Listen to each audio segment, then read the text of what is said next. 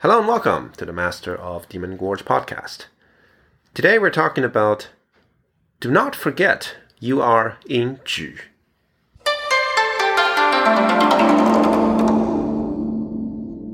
So there's a new biography of Chiang Kai-shek out now. Victorious in Defeat, The Life and Times of Chiang Kai-shek, China, 1887 to 1975, is out from Yale University Press and is written by Professor Alexander Pantzoff.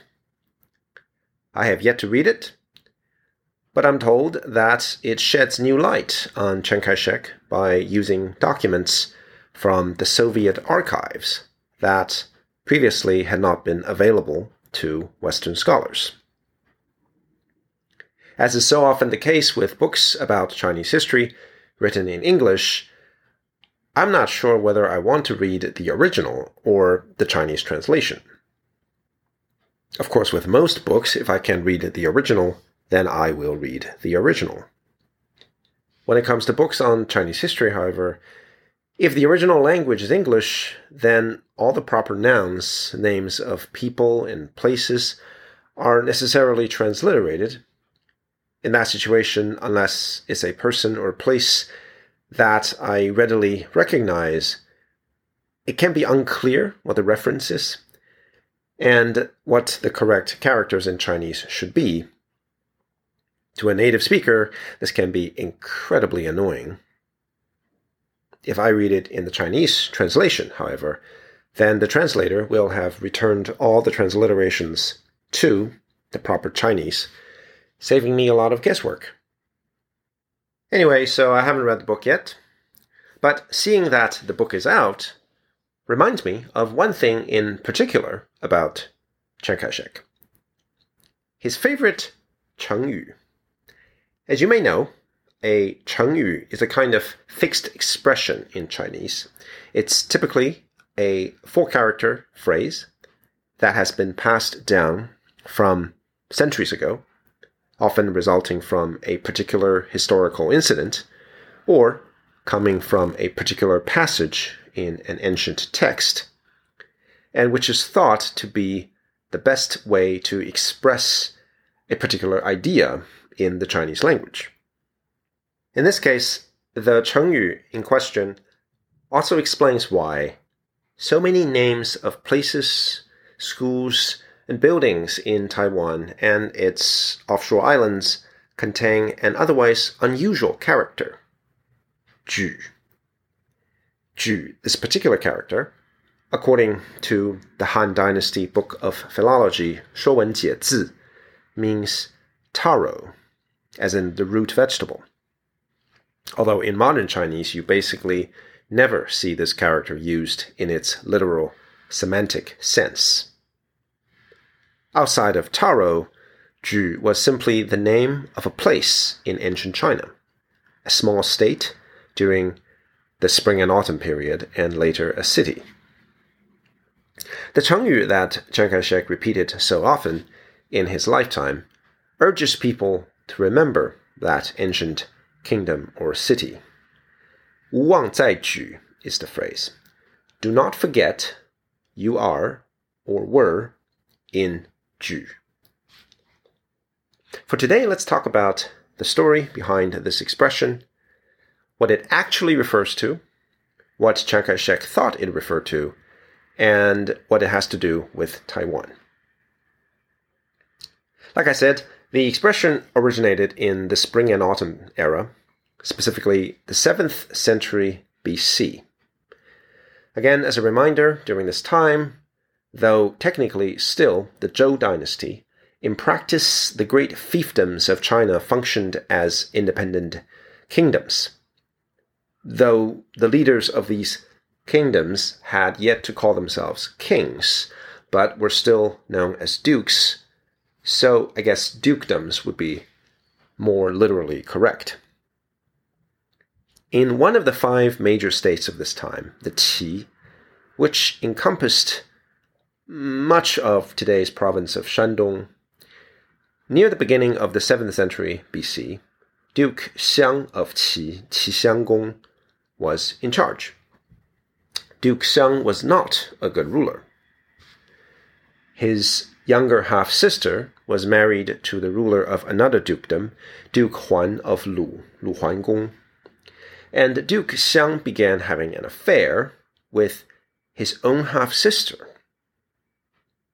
So much so that he eventually ordered the assassination of his own brother-in-law, Duke Huan of Lu. Then, to appease the dukedom of Lu, Duke Xiang then had the assassin killed as well. The story goes that in 686 BC, Duke Xiang of Qi went on a hunting trip. On this trip, he came upon a wild boar, and his attendants told him that the boar was the reincarnation of the assassin he had executed. Duke Xiang drew his bow and shot at the boar. At this moment, the boar stood up straight like a man and screamed at him. Frightened, Duke Xiang fell off his chariot and hurt his foot, losing one shoe in the process. At this time, Duke Xiang's cousin, a guy named Wu Zhi, which is a pretty funny name because it literally means ignorant, was already plotting against him with a couple of generals.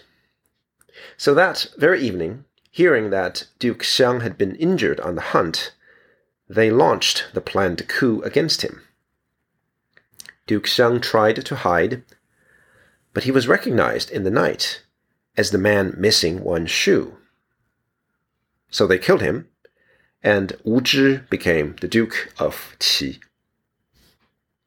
This is all according to the historical records of Sima Qian.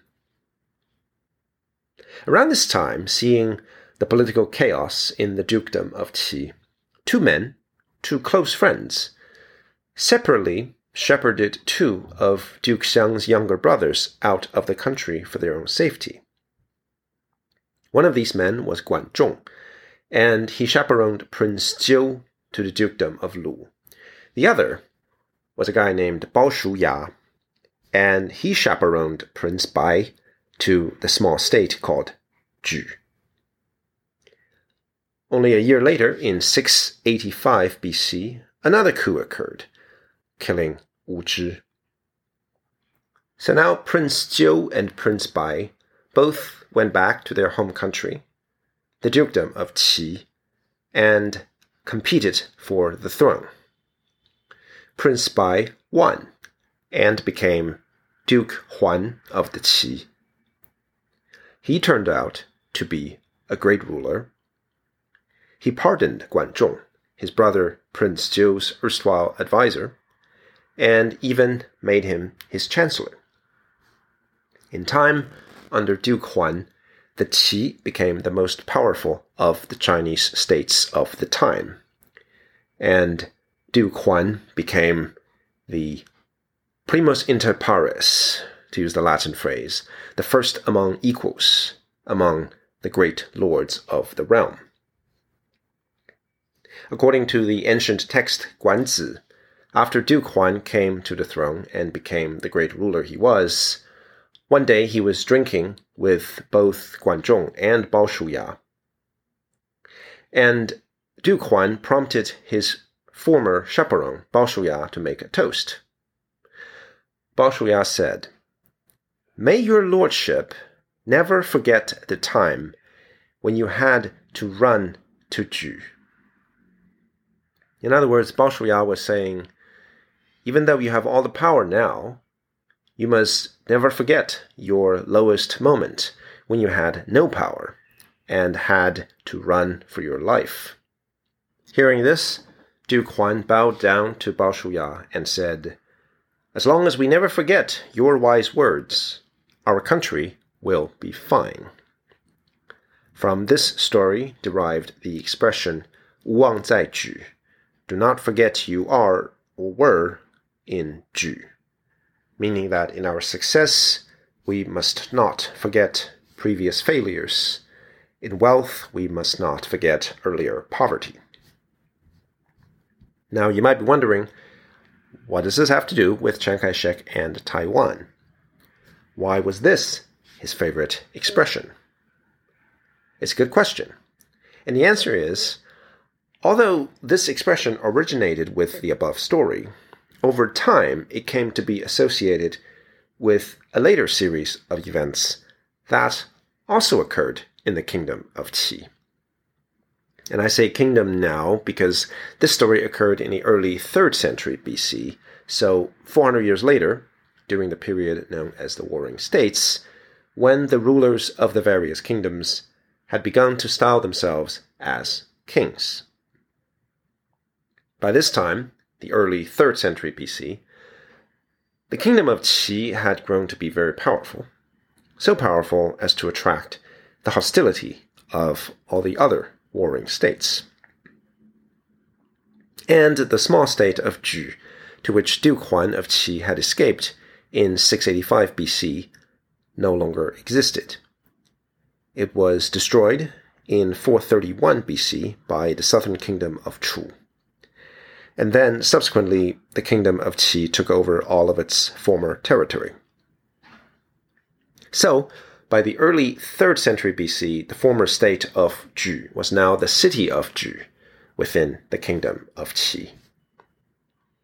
And like I said, the kingdom of Qi at this time attracted the hostility of the other kingdoms, particularly its neighbor, the kingdom of Yan, which was located in what is now the province of Hebei, and centered around today's Beijing.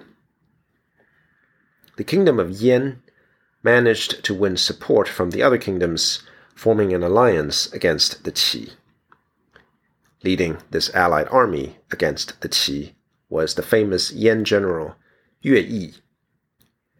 Yue Yi was so successful as a commander that he sacked over 70 cities of the Qi.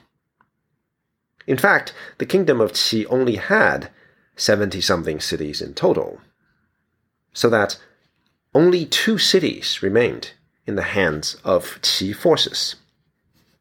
One was called Jimo, where a distant cousin of the royal family, General Tian Dan, was in command. The other city was, you guessed it, the city of Ju. Here, the king of Qi was personally in charge. So Ju and Jimo were all that remained of the kingdom of Qi. And for 5 years, Yue Yi attacked and eventually laid siege to Jimo, but was unable to defeat Tian Dan. Then, Tian Dan tricked the king of Yan into replacing Yue Yi with a much less talented commander. And then, Tian Dan led the army of Jimo in a counterattack. In this famous episode, Tian Dan used what came to be called the fire oxen formation, in which he used oxen as shock troops against the Yan soldiers by lighting fire to the oxen's tails, so that, crazed with pain, the animals charged straight into enemy lines. Having won a great victory at Jimo, Tian Dan led the Qi army in retaking all of the 70-odd cities previously lost to the Yan and its allies. Having won back the kingdom, Tian Dan welcomed his king from the city of Ju back into the capital and onto the throne. After that, the phrase, "do not forget you are in Ju," took on a second, if erroneous, meaning. The idea was that the citizens and soldiers of the Qi, hanging on to the last bastions of their country, never forgot their mission to restore it to its former glory. So why did Chiang Kai-shek like this story and this expression so much? Well, you can probably already see where this is going.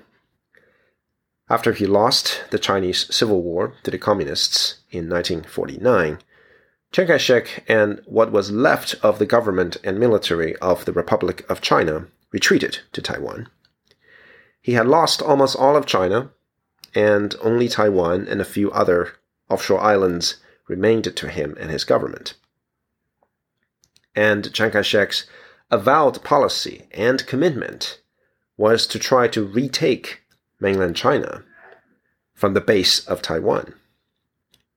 To most objective observers, such a mission seemed hopeless. All you have to do to see why is to look at a map. Taiwan is tiny compared to the totality of the Chinese mainland. Indeed, it seemed hopeless to a lot of people even in Taiwan, to a lot of Chiang Kai-shek's own officers. Although at the time, it was hazardous to one's health to say so out loud. Chiang Kai-shek wanted to assure his people that such a mission was not hopeless, was not a fantasy. To do so, he reached back into Chinese history. Did the kingdom of Qi not lose almost all of its territory, save 2 cities? Did not the king of Qi and the great Tiandan manage to make a comeback from these 2 remnant cities and retake all of the lost territory? And if the kingdom of Qi could do it back in the 3rd century BC, then it followed that the remnant of the Republic of China in Taiwan could also do the same and retake all of the Chinese mainland. At least that was Chiang Kai-shek's reasoning.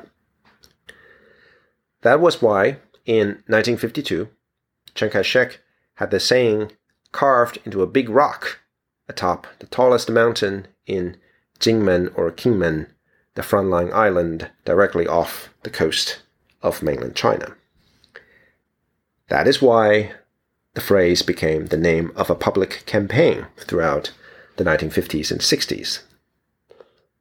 That is why many towns and villages in Taiwan and some of its offshore islands, not to mention buildings and schools and trains and train stations, came to be named or renamed Ju something, often Ju Guang, the light of Ju. It was meant to be a symbol of hope against hope. Anyway, so that's the story for today. This has been MODG. Thank you for listening.